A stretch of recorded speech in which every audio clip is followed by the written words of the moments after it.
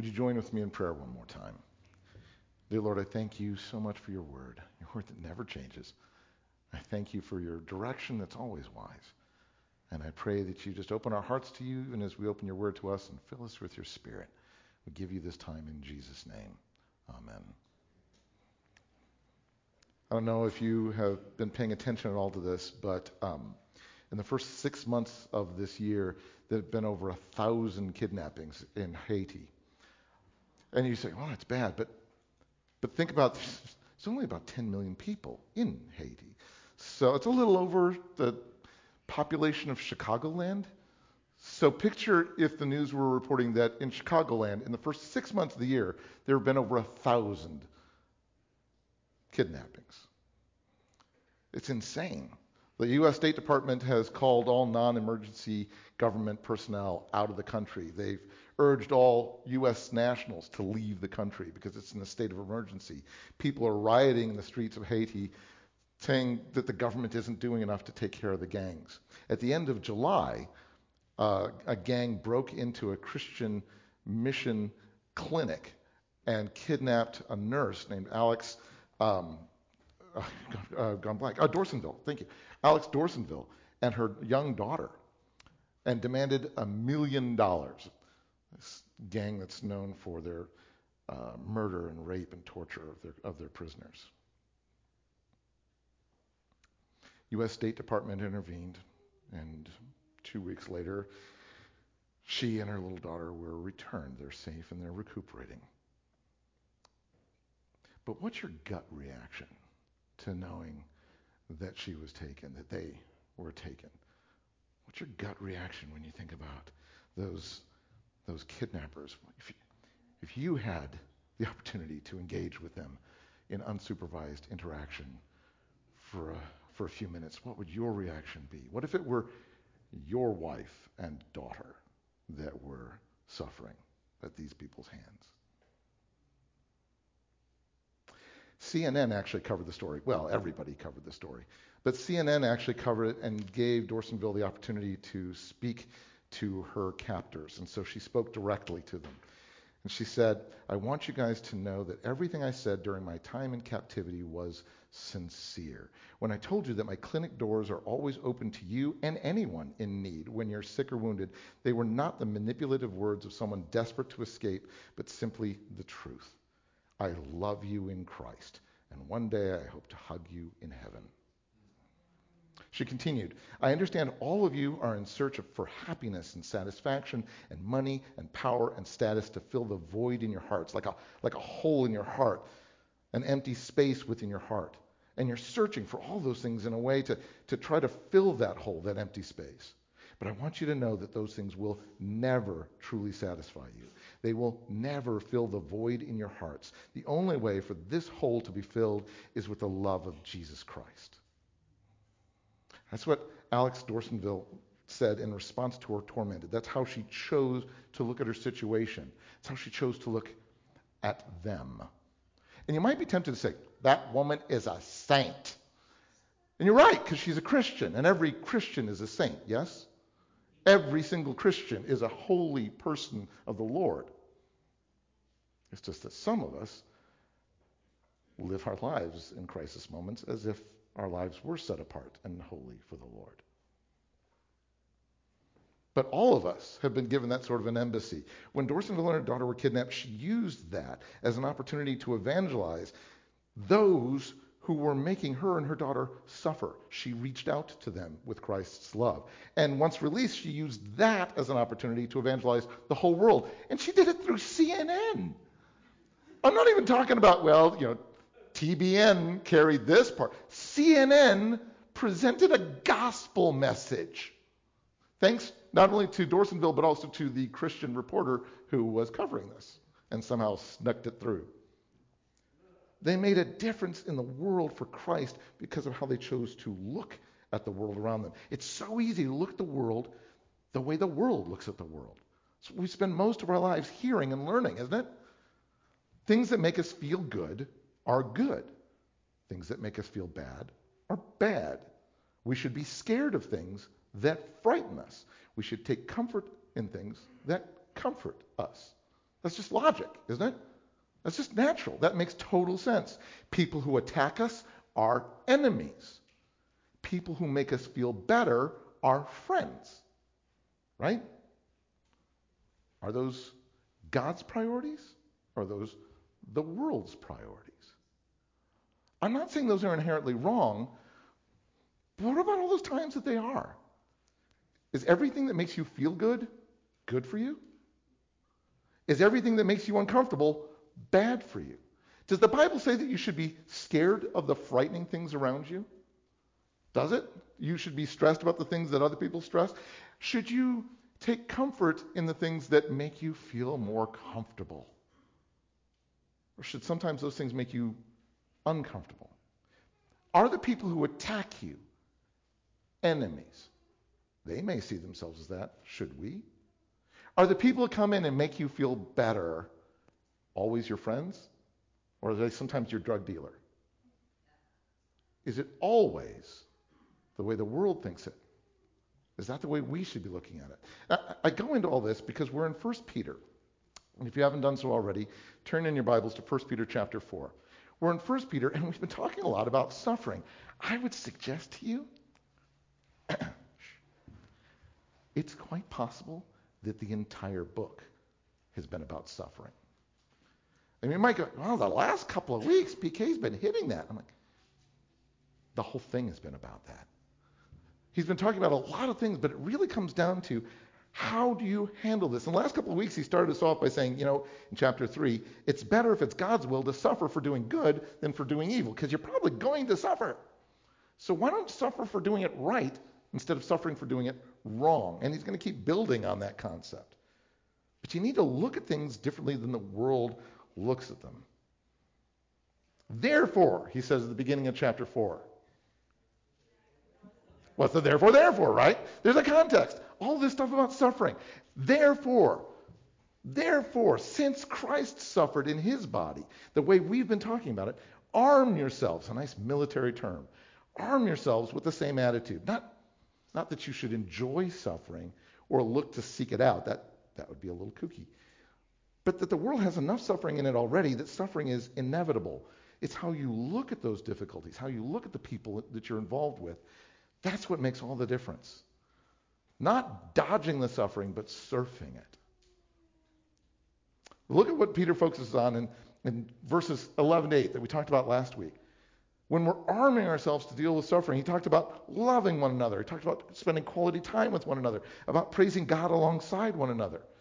How do you deal with this? Well, it takes not only trying to muscle through it in your strength and in your faith, but engaging with other Christians. You're not in this alone. Don't do this alone. Love one another. Praise God with one another. Engage with one another. Be family. Be community. The primary way, horizontally, that we face suffering and pain in life is to reorient how you live out your embassy alongside other ambassadors. That's why John could write that we read earlier. Don't be surprised, my brothers, that the world hates you, because of course it is. This isn't your home. It's the battlefield that you're fighting on. But you're not fighting against people. You're fighting against wrongness, against sin, against ignorance, against pain-filled spite that drove all these people to attack you. You're not attacking the people, even the people who attack you. If you lash back, your neighbor's a jerk, so you're a jerk back. Your boss was mean to you, so you steal a pencil. I don't know.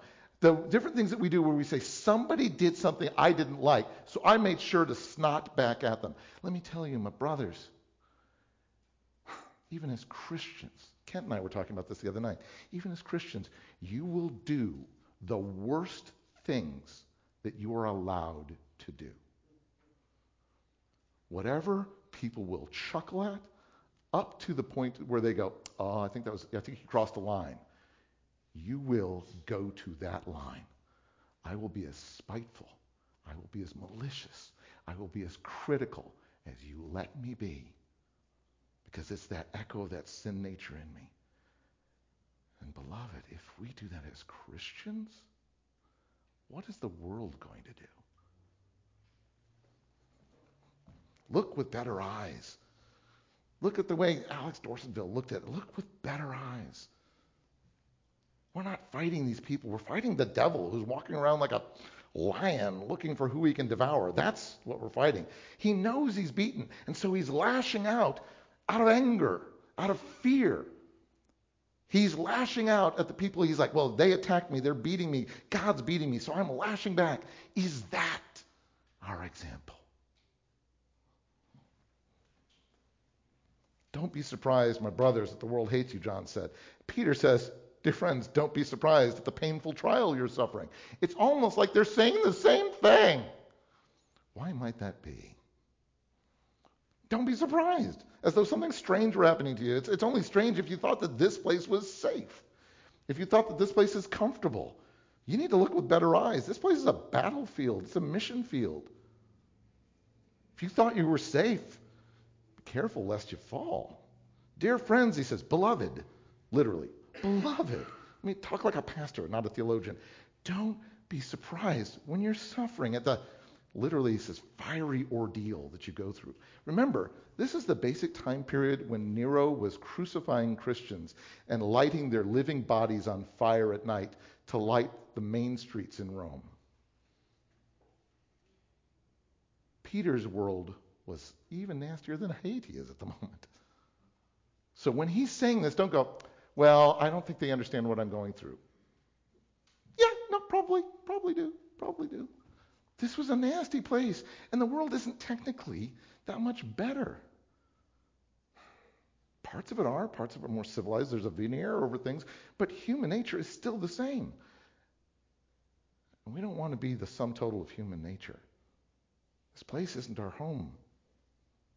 Any more than it was for our brothers and sisters back then, any more than it is for our brothers and sisters today in North Korea or Nigeria or Pakistan or Haiti.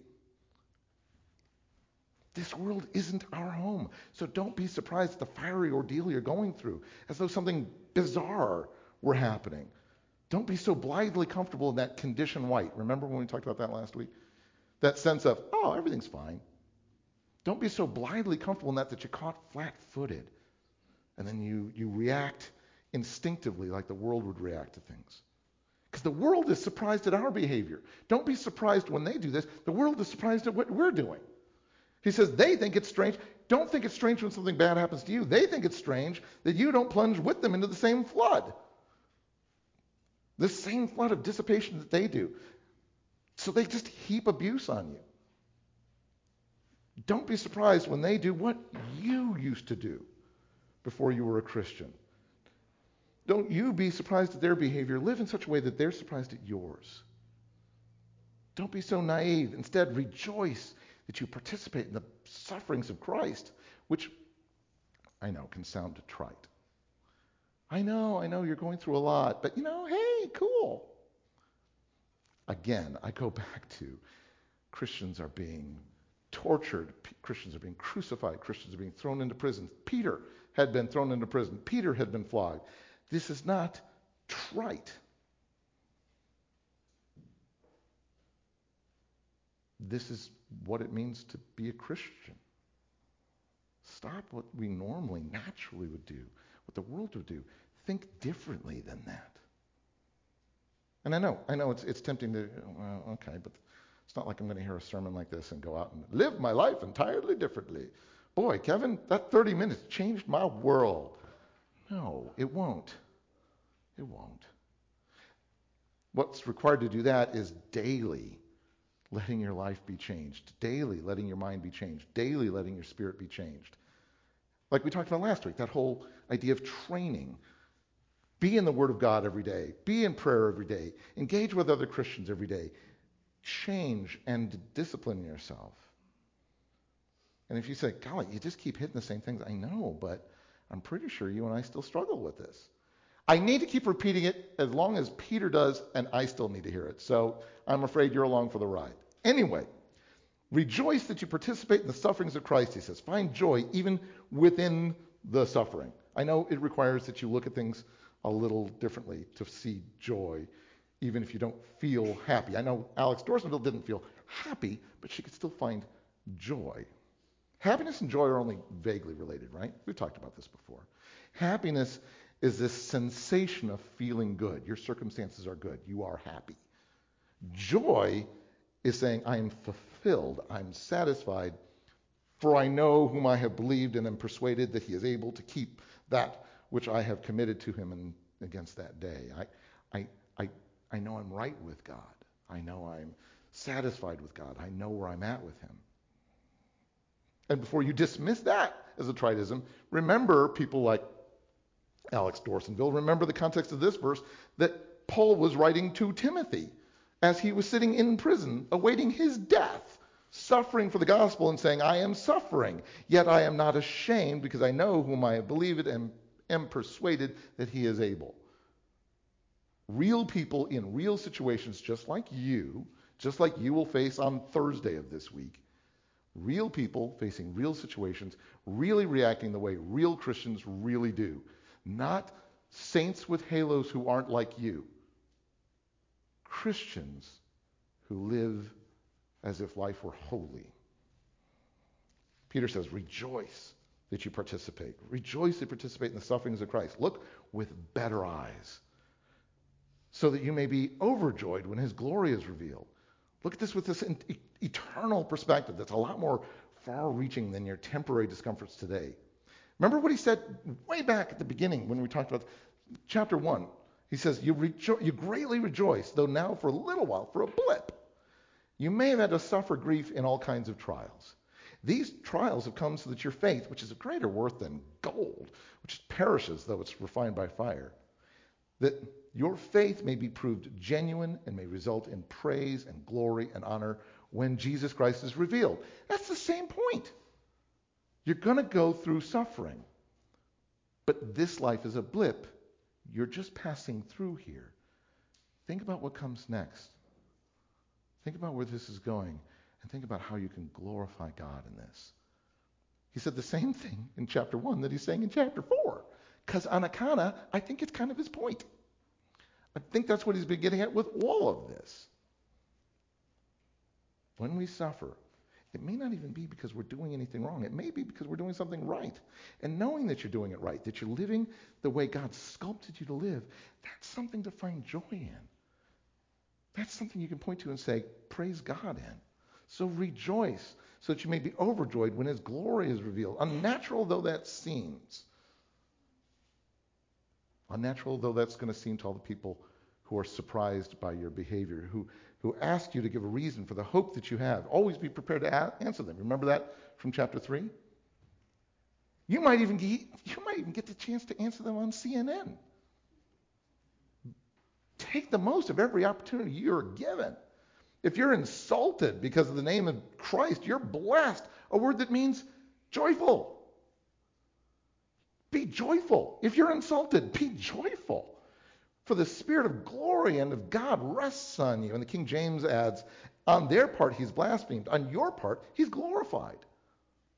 Isn't that what we were created for in the first place? To glorify God? If you're insulted because of the name of Christ, if that's the whole reason you're suffering, you're blessed. I can't help but think of, remember the time when Peter got beat up real bad in Acts chapter 5? The Sanhedrin called the apostles in, had them flogged. That's no fun. Jesus was flogged. We've talked about that. Had them flogged, beaten so that the flesh of their back is in ribbons. Flogged. And then they ordered them not to speak in the name of Jesus. That's why we're beating you. And the apostles left the Sanhedrin sobbing and broken. Yes? They left the Sanhedrin grumbling because where was God when I needed him? Yes? What's the word? They left the Sanhedrin rejoicing. I was beaten. And I live rejoicing. Not because I enjoyed the beating. Not because the flesh tore under my tunic and under the leather straps and the bits of bone and the bits of metal that ripped my... I'm not happy about that. Luckily, my joy is not based on my happiness. I can rejoice. Why? Because they had been counted worthy of suffering disgrace for the name.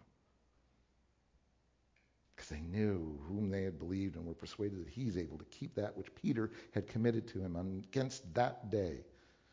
He looked at his world with a better eyes and said, I know why I'm going through this. Praise God. Now I'm going to need to rest for a couple of days. If you're insulted, Peter says, because of the name of Christ, you're blessed, for the Spirit of glory and of God rests on you. Which harkens back to something Isaiah had said hundreds of years before. Isaiah had said, a shoot will come up from the stump of Jesse. The Messiah will come from that line. And from his roots a branch will bear fruit. And the Spirit of the Lord will rest on him. The Spirit of wisdom and understanding. The Spirit of counsel and of power. The Spirit of knowledge and of the fear of the Lord. And he's going to delight in the fear of the Lord. This Messiah will not judge by what he sees with his eyes or decide by what he hears with his ears, but with righteousness he will judge the needy. With justice he will give decisions to the poor. He looks with better eyes than the world does. He doesn't confuse circumstances with reality. He doesn't think, oh, bad stuff means God hates me and I must be doing something wrong. He thinks, wait, bad stuff means God is still with me and I may be doing something right. How good are your eyes?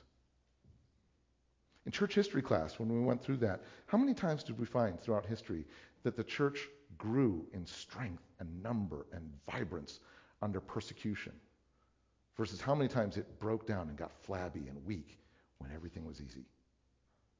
I'm not saying look for trouble. Trust me, trouble will find you. Don't look for trouble. You get to pray for relief from pain. You get to pray for relief from suffering. You get to pray for relief from being in prison. You get to. That's good. Even Paul asked for that. But the big question is, why do you? Do you pray for that because you say, yes, the natural human condition is to avoid pain. I want to avoid suffering. Clearly, if we're suffering, that should be removed as quickly as possible. If so, we might be missing something. If we pray because we say, I don't like it, and I'd like it to go away, or I pray because I care about those people, and I want them to be safe, I get that.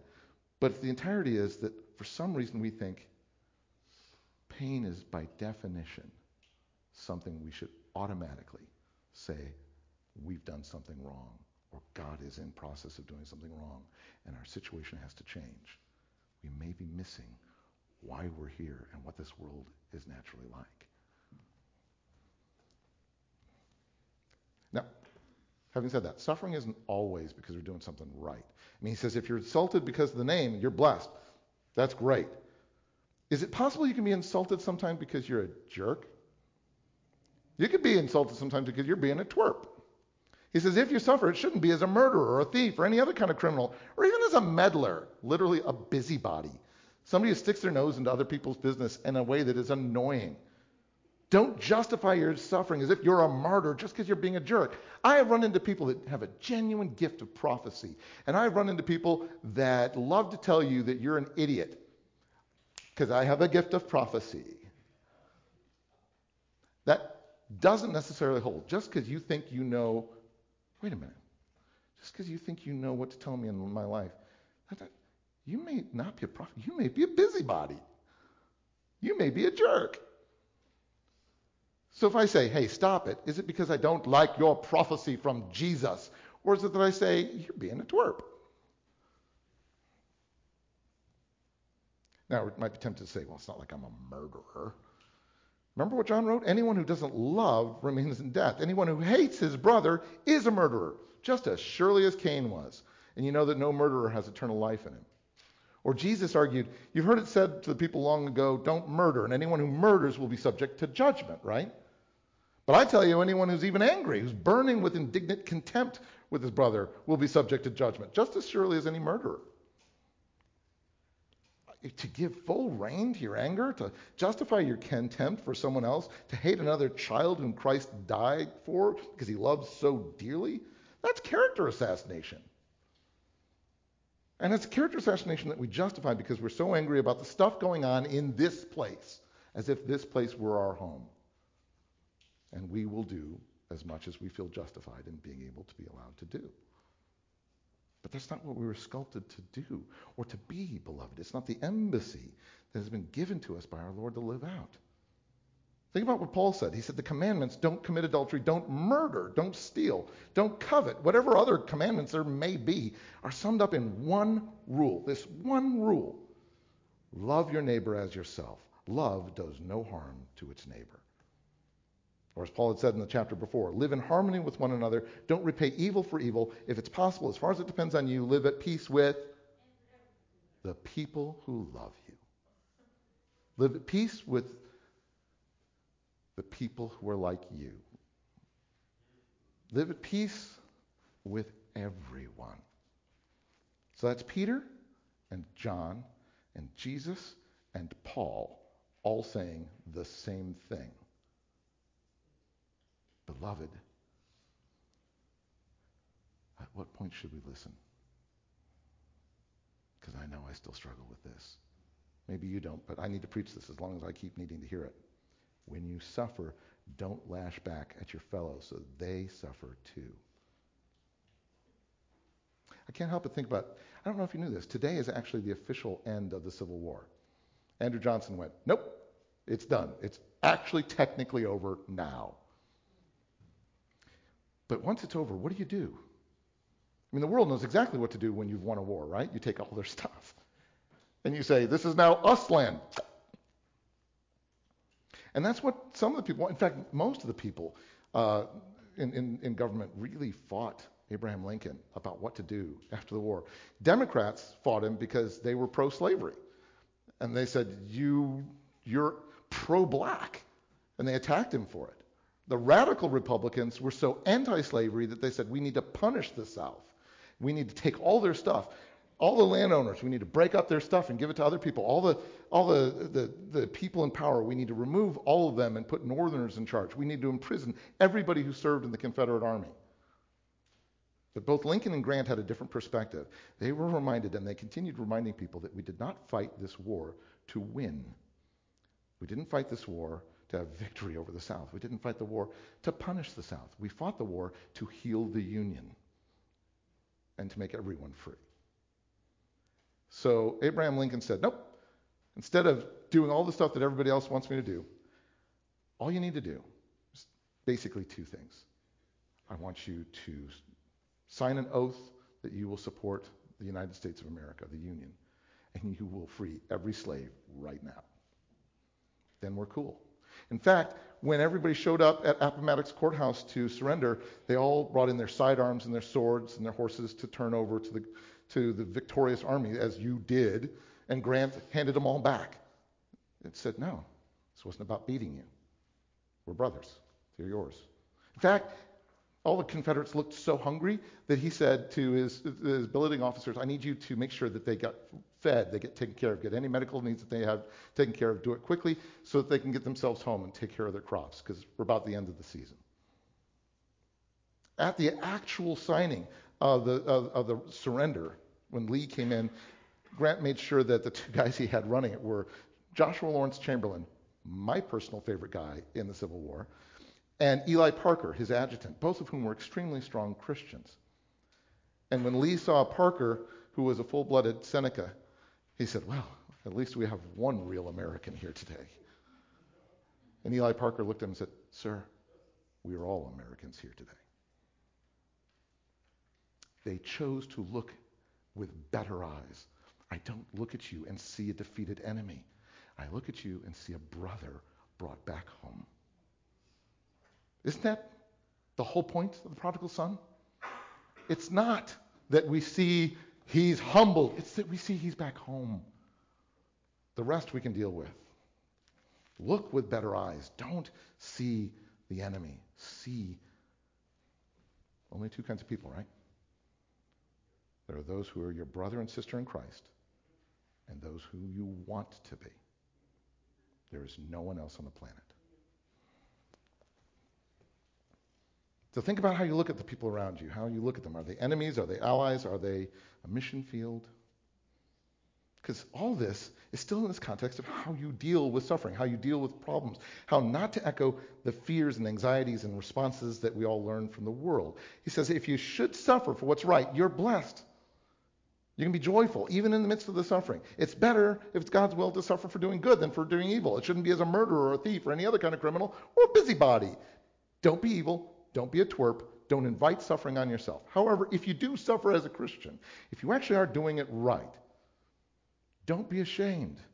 But praise God that you bear that name, because you do. You've been given that family name.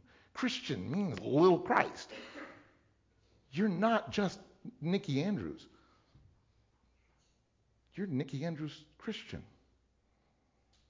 That's your family name. That's your tartan. Christian. And if we share that family name, what an awesome privilege. I can overlook a lot of four-letter words. I used to play football. I used to box. I know how that goes. Hung out in many a locker room. I heard everything. I can roll with a lot. Even if I find them foul, even if I think they're inappropriate, I can roll with it. You know what I couldn't handle? Is when people are like, oh my God, Jesus. That's when I'm going to always step in. I can roll with a lot. But that, I will always say, I'm sorry, that's my family. That's my Lord. Don't do that. What's interesting, I never had anybody call me on it. I've consistently always told people, please don't do that. In all the years and all the people I've ever done, nobody has ever said, well, what's wrong with you?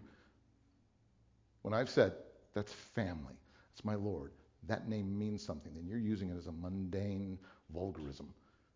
In all the years, nobody has ever said, prude. They've always said, oh, I'm sorry. I think that's statistically significant. Don't be ashamed. Praise God that you bear that name. The writer of Hebrews says that Jesus is not ashamed to call us brothers. Paul says, I am not ashamed of the gospel because it's the power of God for the salvation of everyone who believes. Peter says, if you suffer as a Christian, don't be ashamed of that.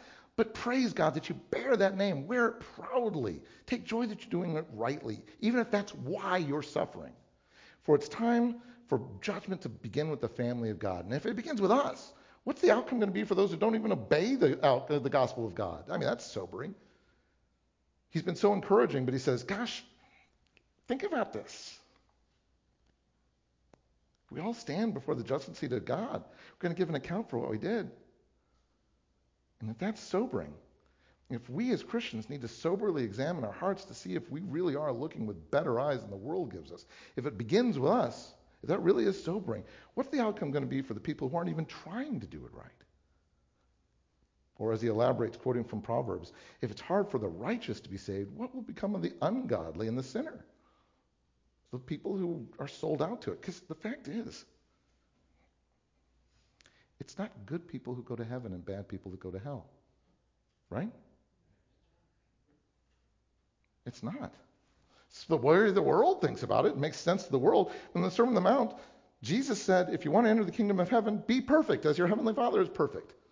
It's perfect people who are saved and imperfect people who go to hell. Oh, that one I'm not even being facetious about. Only perfect people go to heaven. And anyone imperfect goes to hell. And if you say, well, not really, you're missing it. Only perfect people go to heaven. That's why the disciples came in later and said, wait, so even a rich young ruler who keeps all the commandments, does everything right, even he can't make it in just by being really, really awesome? When the disciples heard that, they were greatly astonished and said, well, who can be saved? Which is why we're really, really fortunate that even though we are not perfect, our Savior is. And that his perfect blood covers us and perfects in us what we can't.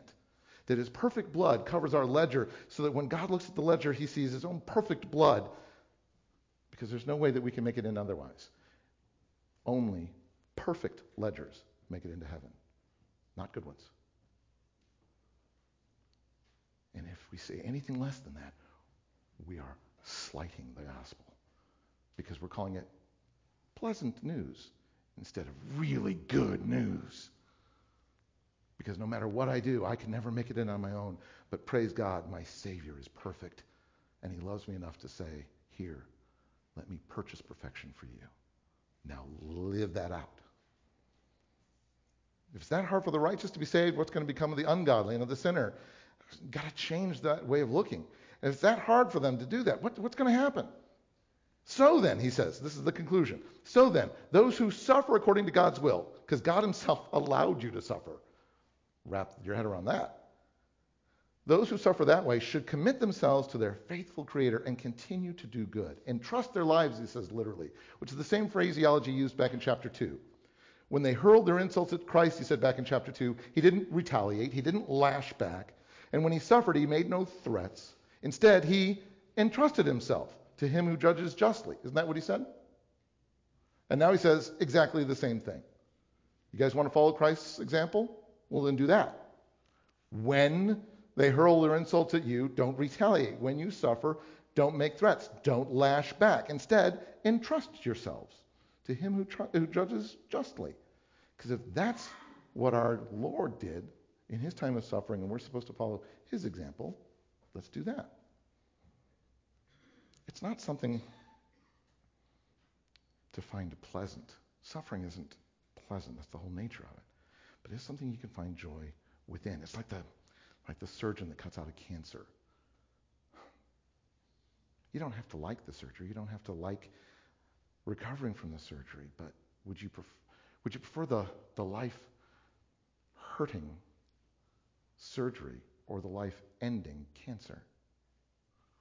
An amazing number of us, when the rubber hits the road, say, I kind of would prefer the comfortable life-ending world and its mindsets than the life-complicating suffering that I engage in as a Christian. I kind of want to follow the example of the world that's poisoning me more than the God who's saving me. Because it's easier. Because a round peg slides into a round hole nicely, but a square peg chafes. So easy to crumple under the pressure, to pray for release rather than for strength. But those who suffer according to God's will should commit themselves to their faithful Creator and continue to do good, even if that's why you're suffering. You're suffering because you're doing good. Not only because you've been bought at a great price by your Savior, but also because we know that the cost is worth the benefit of being right with God. Joy trumps happiness every day. And sometimes, wackadoodle though it sounds, happiness can even come from joy, even when the surrounding circumstances wouldn't have it.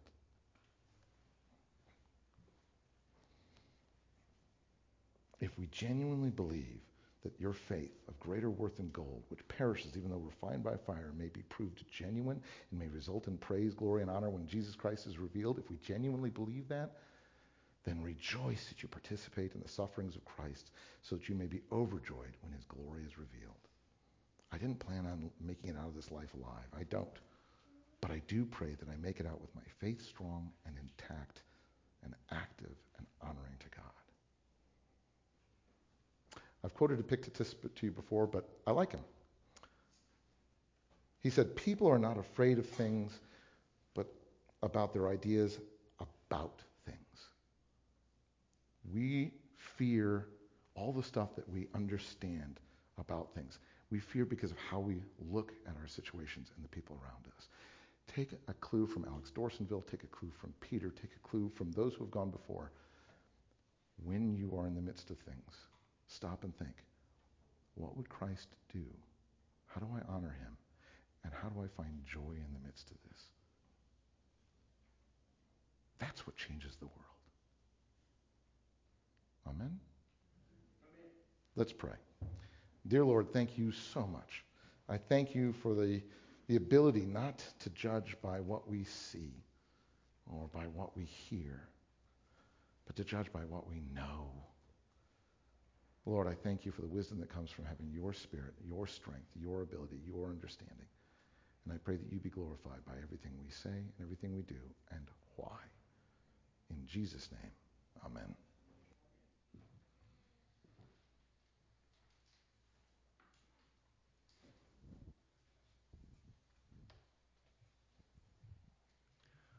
Would you please join us in singing our closing song?